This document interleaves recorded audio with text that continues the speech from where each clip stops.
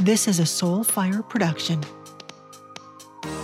Hi, this is Kimberly Kleiman Lee, executive coach, performance consultant, and host of the Do I Dare podcast.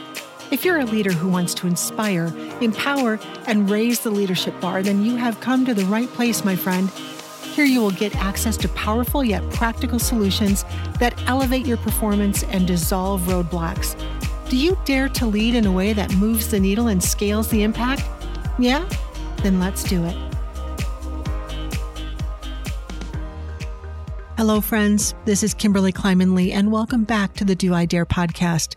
I know you have lots of ways to spend your time, and I'm glad you find value in spending some with me. This is episode 2 of the Do I Dare podcast, and I think I might be starting to get the hang of this thing.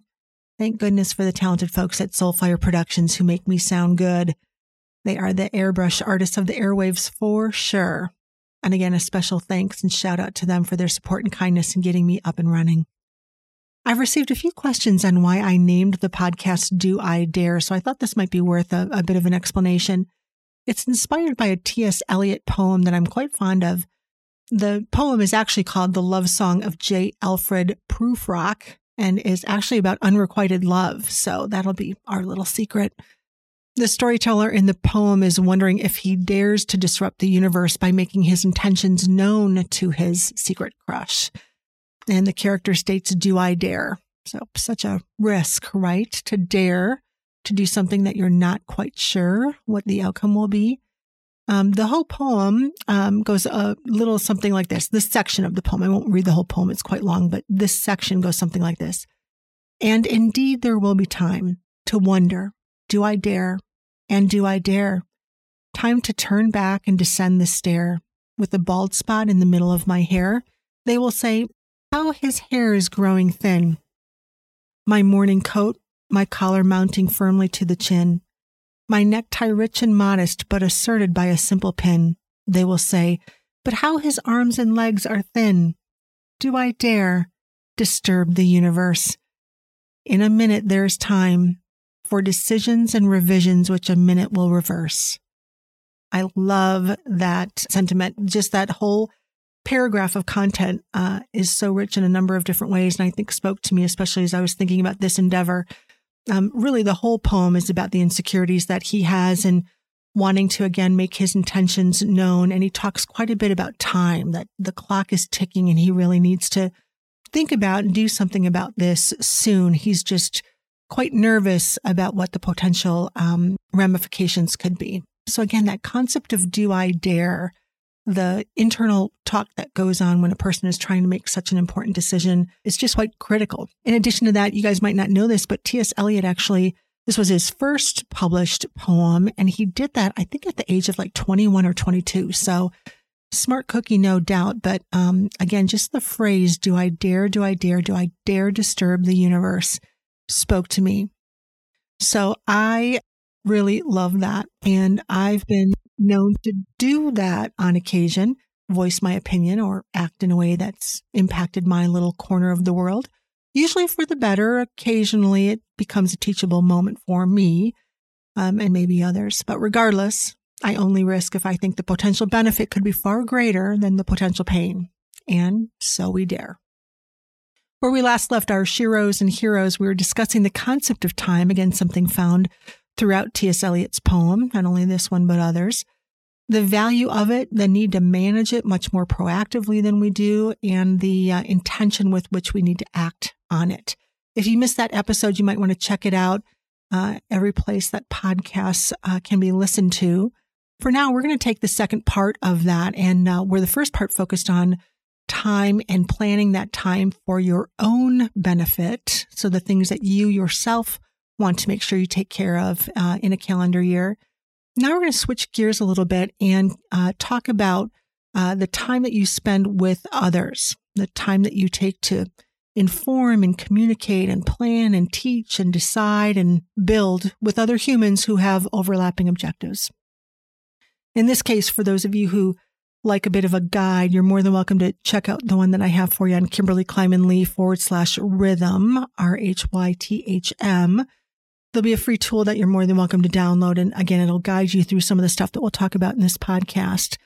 But for now, why don't we just jump right in and talk about this concept called an operating mechanism or operating rhythm, if you will. It's something that I was quite used to in the corporations that I worked in and found to be extremely valuable as I looked at and assessed where I was spending my time. Again, an activity that we talked about in episode 1.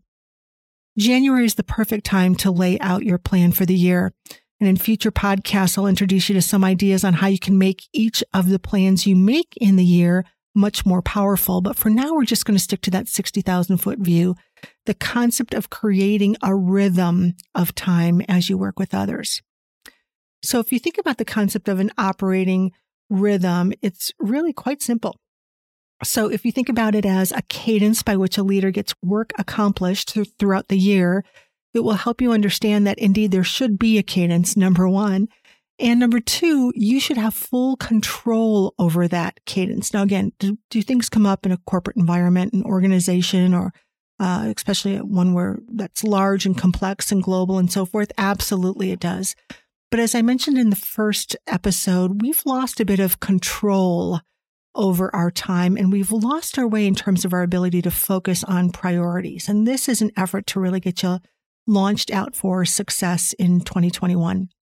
I think endless meetings may have taken the place of these operating rhythms, but they shouldn't have, right? Meetings are usually for intention, but we've created a rhythm of meetings, weekly cadence, biweekly cadence, and so forth, because it's easier to remember as opposed to that we have strategic things that we build into the meetings with intention. So in this case, there should be a strategic approach to how and when and with whom you meet, communicate with, collaborate with, and so forth. And some of you might think, well, gosh, that sure seems like common sense. Well, in this case, yes, absolutely. And there are ways to actually construct that where not only does it seem to make sense, but it actually becomes quite productive as well. So in any given year, any given calendar year, a corporation or a division or a department or a team should have a rhythm by which they operate. And successful leaders plan to establish their priorities and develop their goals and evaluate their performance and discuss problems and brainstorm innovations and plan their finances and communicate updates and more to a cadence. That's what this episode is all about.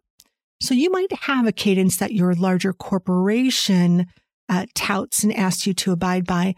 This one will be much more closer to home. So in this case, the cadence I'm asking you to create is the one that you can have the most control over. How you and your team operate successfully to contribute to the priorities and goals and objectives that you set out to probably earlier this month. So in this case, successful leaders should control and should certainly evaluate regularly how they want to invest their time and work together, all with some sort of return on their investment. So let's talk a little bit about what that means. You can look at this a number of ways. You can look at it quarterly, like what should I do in Q1, Q2, and so forth. Typically in Q1, you have all the kickoff activities and some wrap-up activities.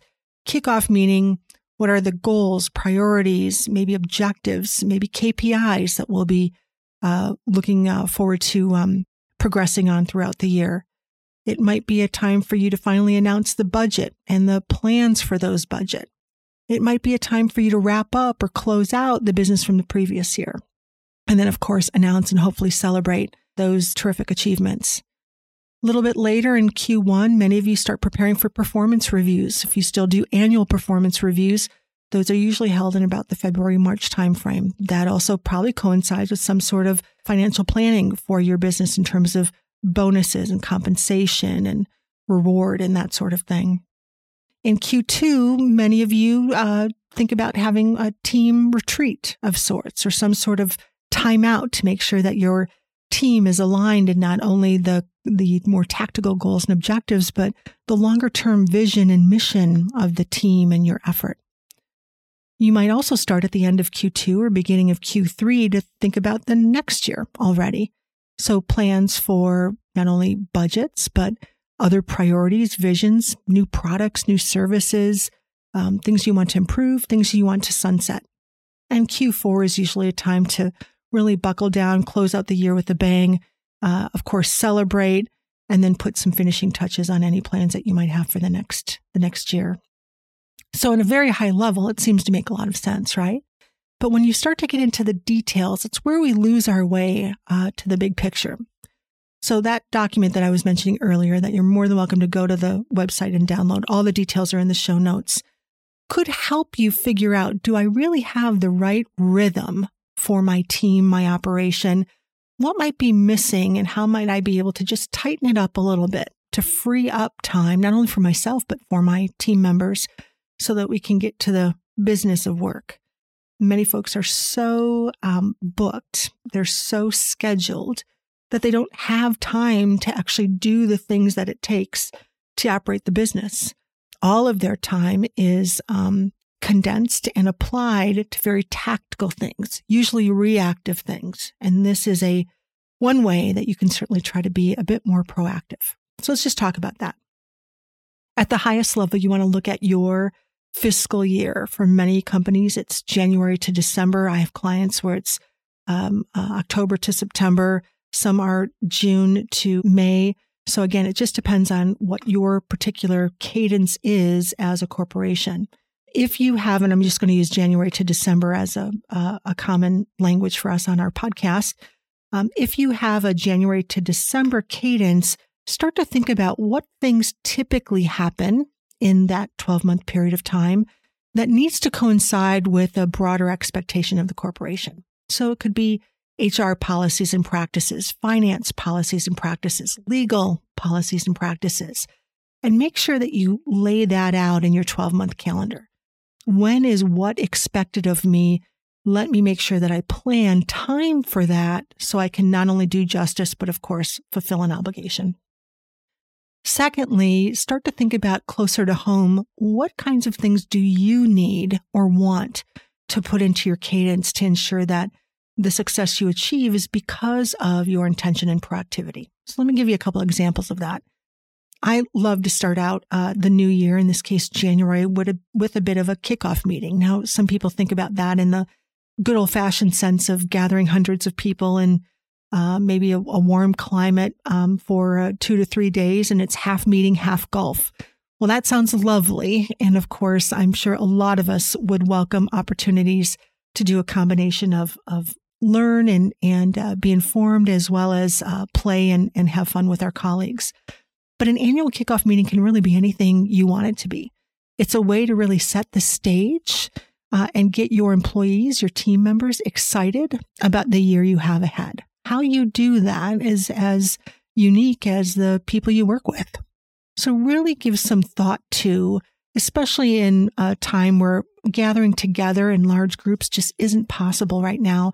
How can you creatively do that over the airwaves so that folks can still get a sense of belonging to something bigger than themselves, and they understand a little bit more about your expectations of them and how they're actually going to contribute to that work product at the end of the year?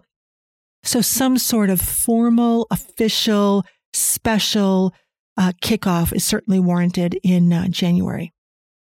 It's also the time that folks start to think about goal setting, KPIs, priorities. Lots of different companies, corporations, and organizations have different names for those. This is a chance to really do what's called a cascade. Now, I have never really seen a cascade work successfully at super large businesses. Smaller businesses, it's a little easier, but at large businesses, sometimes it's like the game of telephone. What it started out being and what it actually translated to 12 layers down ended up looking quite different. But somehow figure out from your perspective as the leader, if you have a team and you're cascading your goals and objectives down, how can you make sure that every one of your employees sees a space or a place for them in your priorities, in your objectives? How can you help them align their work? How can you help them set their own metric for success? And then, of course, how can you help them get there? So team and individual goal setting is pretty critical. I say team goal setting. Not a lot of folks focus on that, but it's something I'd strongly recommend you think about. Team goal setting really has to do with, okay, do all of the individual pieces equal one whole thing? So if every one of us does our individual job, does that mean that the whole, the collective, is ultimately successful? It's a conversation worth having. And happy to talk offline about that if that's something that interests any of you or you want to explore some additional detail. After those two major things are done, so people are informed, they're aligned, they're well communicated with in terms of expectations and priorities and new product introductions and all of those sorts of things that get folks excited about the year ahead, then you start to get down to kind of the nitty-gritty of sorts. So this is where you start to think about, okay, given what we think we have to tackle, how are we going to work together, communicate with one another to make those things possible? So this is where you start to look at your meeting rhythms. So your opportunity to get together to talk about what's necessary in order to keep that operation going strong.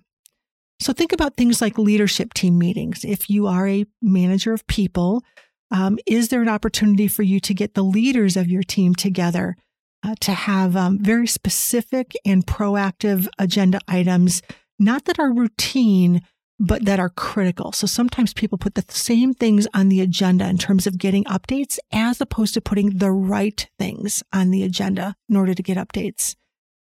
In addition to that, you might have team meetings in terms of your direct report staff.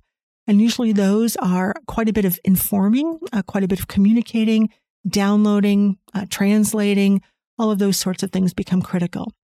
But make sure that you're taking the opportunity to assess the quality of the meetings that you want to host. This shouldn't just be you reading off a proverbial email in front of a group of people. Meetings, when you gather humans together, try to ensure that it's for the purpose of dialogue, discussion, conflict, exploration of ideas, brainstorming, problem solving. Really leverage the power of having all those human brains in one room or on one phone call or Zoom call at one time so that you can really take advantage of what makes them special. And that's their unique knowledge and experience around those topics. They can read the information pieces on their own. If it's a complicated PowerPoint you need them to watch, use a tool like Loom, L-O-O-M, where you can actually advance the PowerPoint and they can see your face and hear your vocals in the lower left corner, for example, of that PowerPoint. That will help you save time in a meeting. They can watch and or listen to it at their leisure and come fully prepared to your meeting. Again, your meetings with other people should be active. They should be dynamic. They should be energetic and certainly alive with activity, not necessarily as one way as we usually end up making them. Then start to think about your one-on-one meetings. And this is your opportunity to do two things, really. One is to really understand the work that the individuals are contributing to. And two, and more importantly almost, is your ability to assess the talent that sits before you and help to grow their game with your coaching and feedback. Now, we're usually really good about having one-on-one meetings that do the first part of what I recommend, and that's getting updates. We're not necessarily so great as people leaders to look at and assess the talent in front of us and help them understand how they might be able to up their game, how we take an interest in their career ambitions, how we help guide them to the place they ultimately want to be, how we help them see gaps or blind spots that perhaps they're not very familiar with or maybe comfortable talking about. But this is your chance, if you have noble intention in doing so, where you can earn their trust and certainly help escalate their game. So there's a couple different things that you can do when structuring one-on-one meetings. And again, there's another tool. I'll put access to it in the show notes so that you have a chance to download that if this is of interest to you. When you have one-on-one meetings, think about a way to construct them and set up the expectation as you're announcing that you want to do this. How often do you need to meet? I tend to meet with folks who are newer at their role or newer to the company more often than those who are tenured and already experienced and established. If a person is working on a new activity, or if I'm really trying to groom and grow one of my talents, I will also tend to meet with them more often than not. So again, it's fair, but it's not equal, which is exactly what I tell my 3 teenagers. It's fair. I'm fair, but I'm not equal. And it's because it's situational, right? You give folks what they need when they need it, hopefully, if you're paying attention. The second component is that your one-on-one should really be driven by the talent, by the employee across from you. And in this case, you can set this up, and you'll see this in the downloadable document that I'll put in the show notes. They will come to the one-on-one prepared to answer those questions. And it's very specific to what are they working on? Where have they seen great success? Where are they falling short, frustrated, hitting a roadblock? And therefore, where do they need your help? And then lastly, is there any feedback for them? And then, of course, you as a great manager will ask for feedback from them. So that's typically the rhythm that I have for one-on-one meetings. And again, there's a lot more detail in that document that I mentioned. But you want the talent to lead that meeting because people need to understand, especially more junior employees, how to give a great update, how to inform in a crisp and concise way, and how to get comfortable asking and giving feedback. So really important for you to have that time. That type of skill, those sorts of updates are going to help you assess their talent, their maturity, their sophistication a little bit better, as well as, again, build that personal relationship with them. I'm always asked the question, well, is it as powerful or as effective if you're not sitting physically with them? Most of the work I've done has been global in nature, so I am rarely with the folks that I will be communicating such details with. So yes, absolutely, it's possible to do via phone. I always think via video is better. But the biggest thing there isn't necessarily the time or the medium. It's really the courage that it's going to take to build that kind of relationship. So you need to build up trust, earn the right, and then dive right in. Next couple options, I'm sure some of you do quite well. So team retreats, team timeouts, I've heard them called a number of different things. Bottom line, this is a chance for you to gather your team. And if you don't have direct reports, think of it as you and your peer group. And you can certainly be a leader and recommend this to your manager and certainly maybe even offer to host or plan it. But team retreats or team timeouts are really an opportunity for you to look at the current progress of the team. Certainly start to think about where you guys are doing great things and where you might be falling just short of your goals. Usually that can be a product of personalities or conflicts or maybe confusion over expectations, et cetera, et cetera. And then can you get the group together to really work on some of those human things, right? The soft, squishy stuff. We used to call them soft skills, and I haven't heard that term in many, many years, and for good reasons. What we're finding is that, of course, it's all that squishy, soft stuff that makes it either super easy to be in a business or super difficult. And if you don't address it, you're going to find yourself on the super difficult side of the fence more often than not. So the more senior you get as a leader, the much less it becomes about the tactical business stuff, and the much more it becomes about human relationships. So you need to plan time to address those human relationships. You can certainly do it in your one-on-one meetings, but in this case, a team retreat means you can do the deep work. You can dive deep. Almost every team retreat or team offsite that I facilitate starts with some sort of trust building. And what I mean by that is a way to really think through what are the challenges that we have, what might be the root cause, which almost always, quite frankly, is an element of trust, broken trust, lack of trust. I don't know you well enough to trust you. You haven't earned my trust, et cetera, et cetera. And then we look at different ways to have dialogues about that. So are trust falls and ropes courses helpful? Kind of. What I find to be much more helpful, though, is to do the deep work of having really difficult conversations in the context of activities and exercises. And that tends to be my forte. From team retreats, you can also do other things. Of course, there can be business updates and that sort of thing, but I would recommend much more that you focus on the team dynamic and the humans in the room, knowing that you can give them a business update anytime. But to have that valuable time together, hopefully face to face in one location, especially if folks had to fly to come together, is where you want to really maximize your time. So for those of you who are a little bit new at this whole, how do I strategically plan the sorts of interactions I'm going to have with my team throughout the year, You might be interested in the book by Patrick Lencioni. It's called Death by Meetings.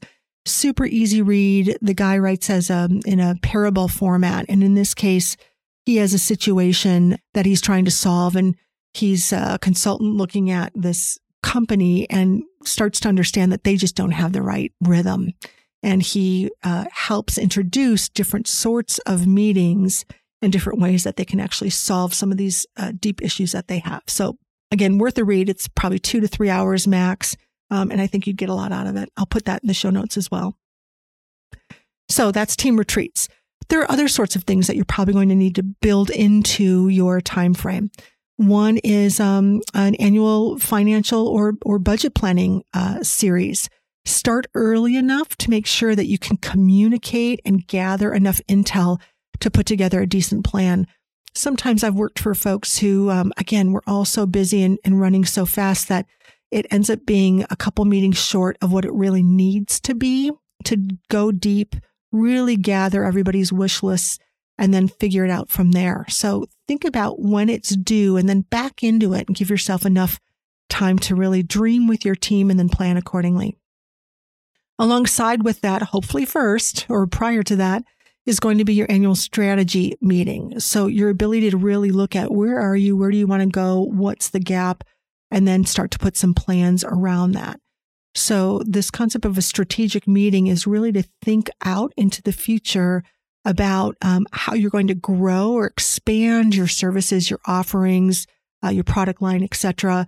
Maybe open up into new markets, maybe change or evolve the way you interact with clients, et cetera, et cetera. You need to do and understand all of that and then put together your budget and planning process, of course.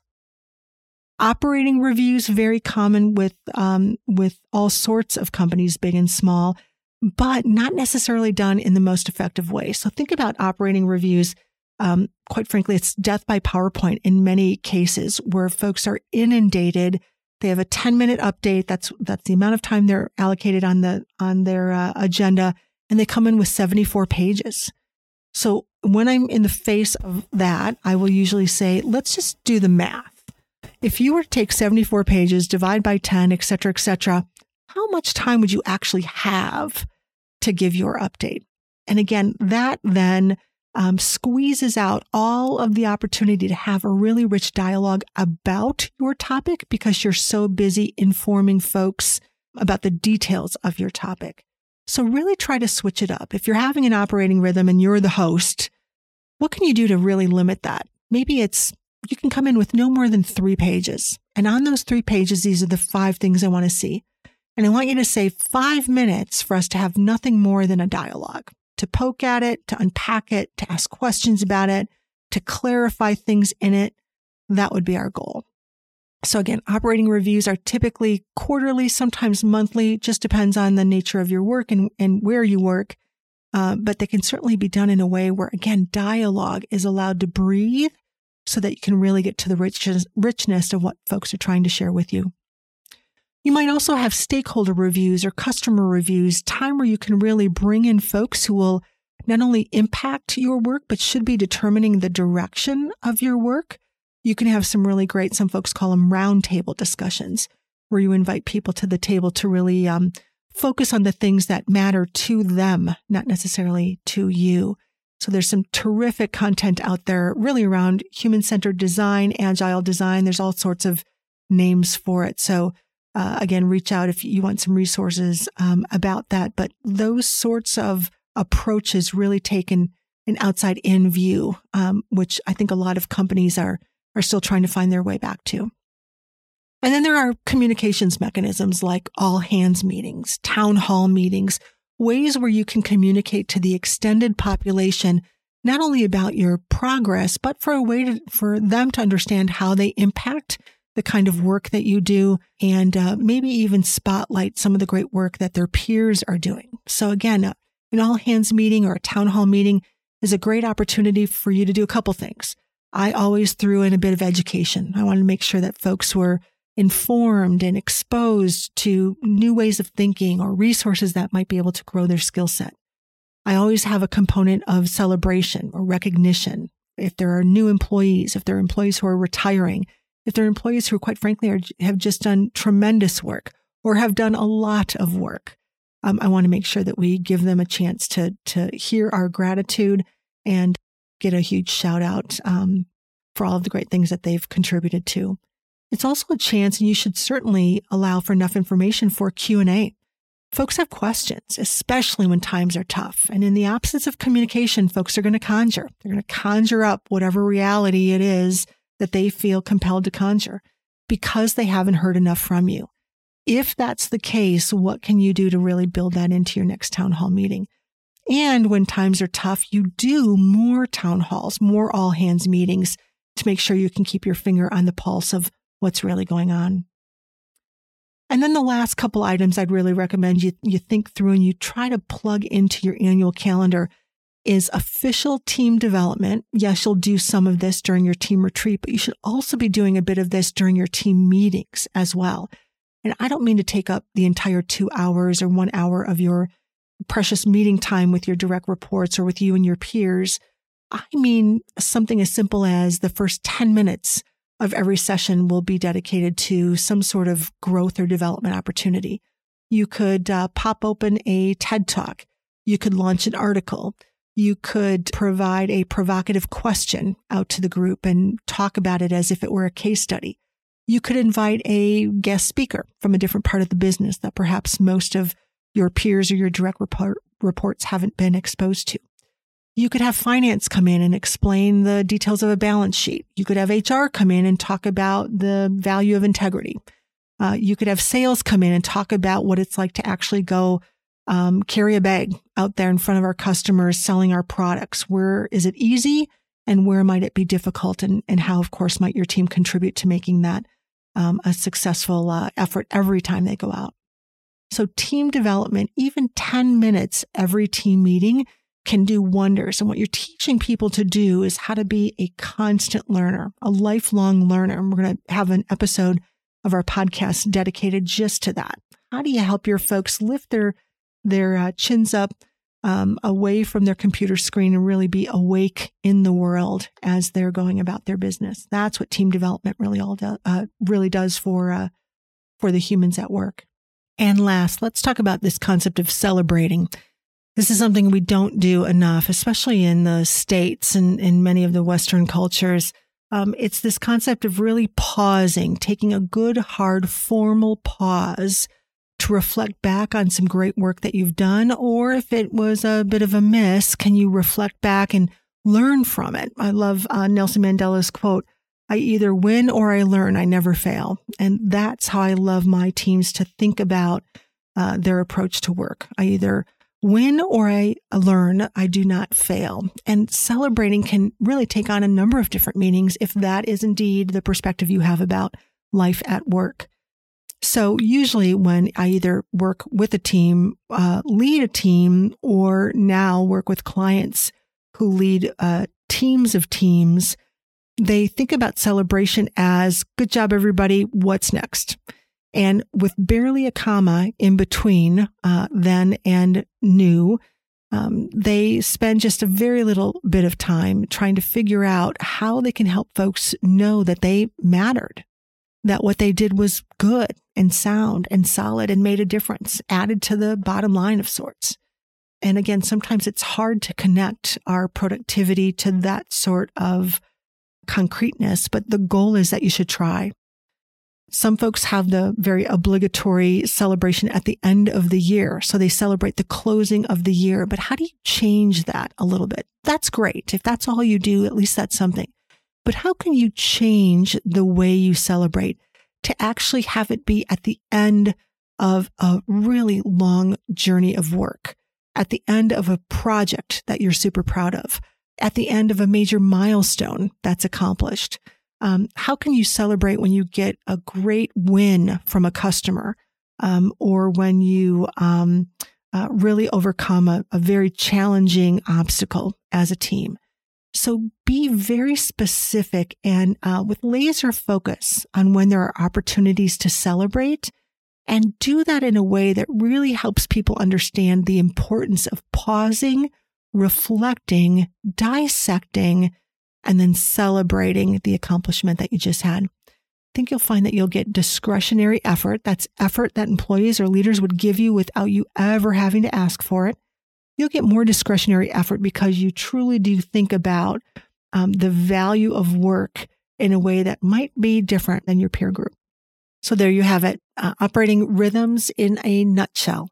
Today's episode was dedicated to how you spend time with others, working with, communicating with, etc. And the goal here is to be intentional, to be proactive, to plan the time that you need to spend together based on your top priorities and objectives. And to do that, you need to have some forethought. So think about grabbing a cup of coffee, a corner of a cafe somewhere, and a white sheet of paper, and really look at a 12-month calendar. If it helps, feel free to download the document I have on operating rhythms from KimberlyKleimanLee.com/rhythm. And that will give you a guide of everything that we talked about in today's podcast. The more proactive you are, the more you actually schedule these big rocks, so to speak, in your calendar, the more successful you'll be, the easier it will be for your followers to follow you because they will understand a bit more about the rhythm and cadence by which you like to lead your business. So as always, if you have any questions or if I can serve you in any other way, feel free to reach out. Otherwise, cannot wait to be with you again on the next episode of the Do I Dare podcast. Until that time, keep daring. Bye for now.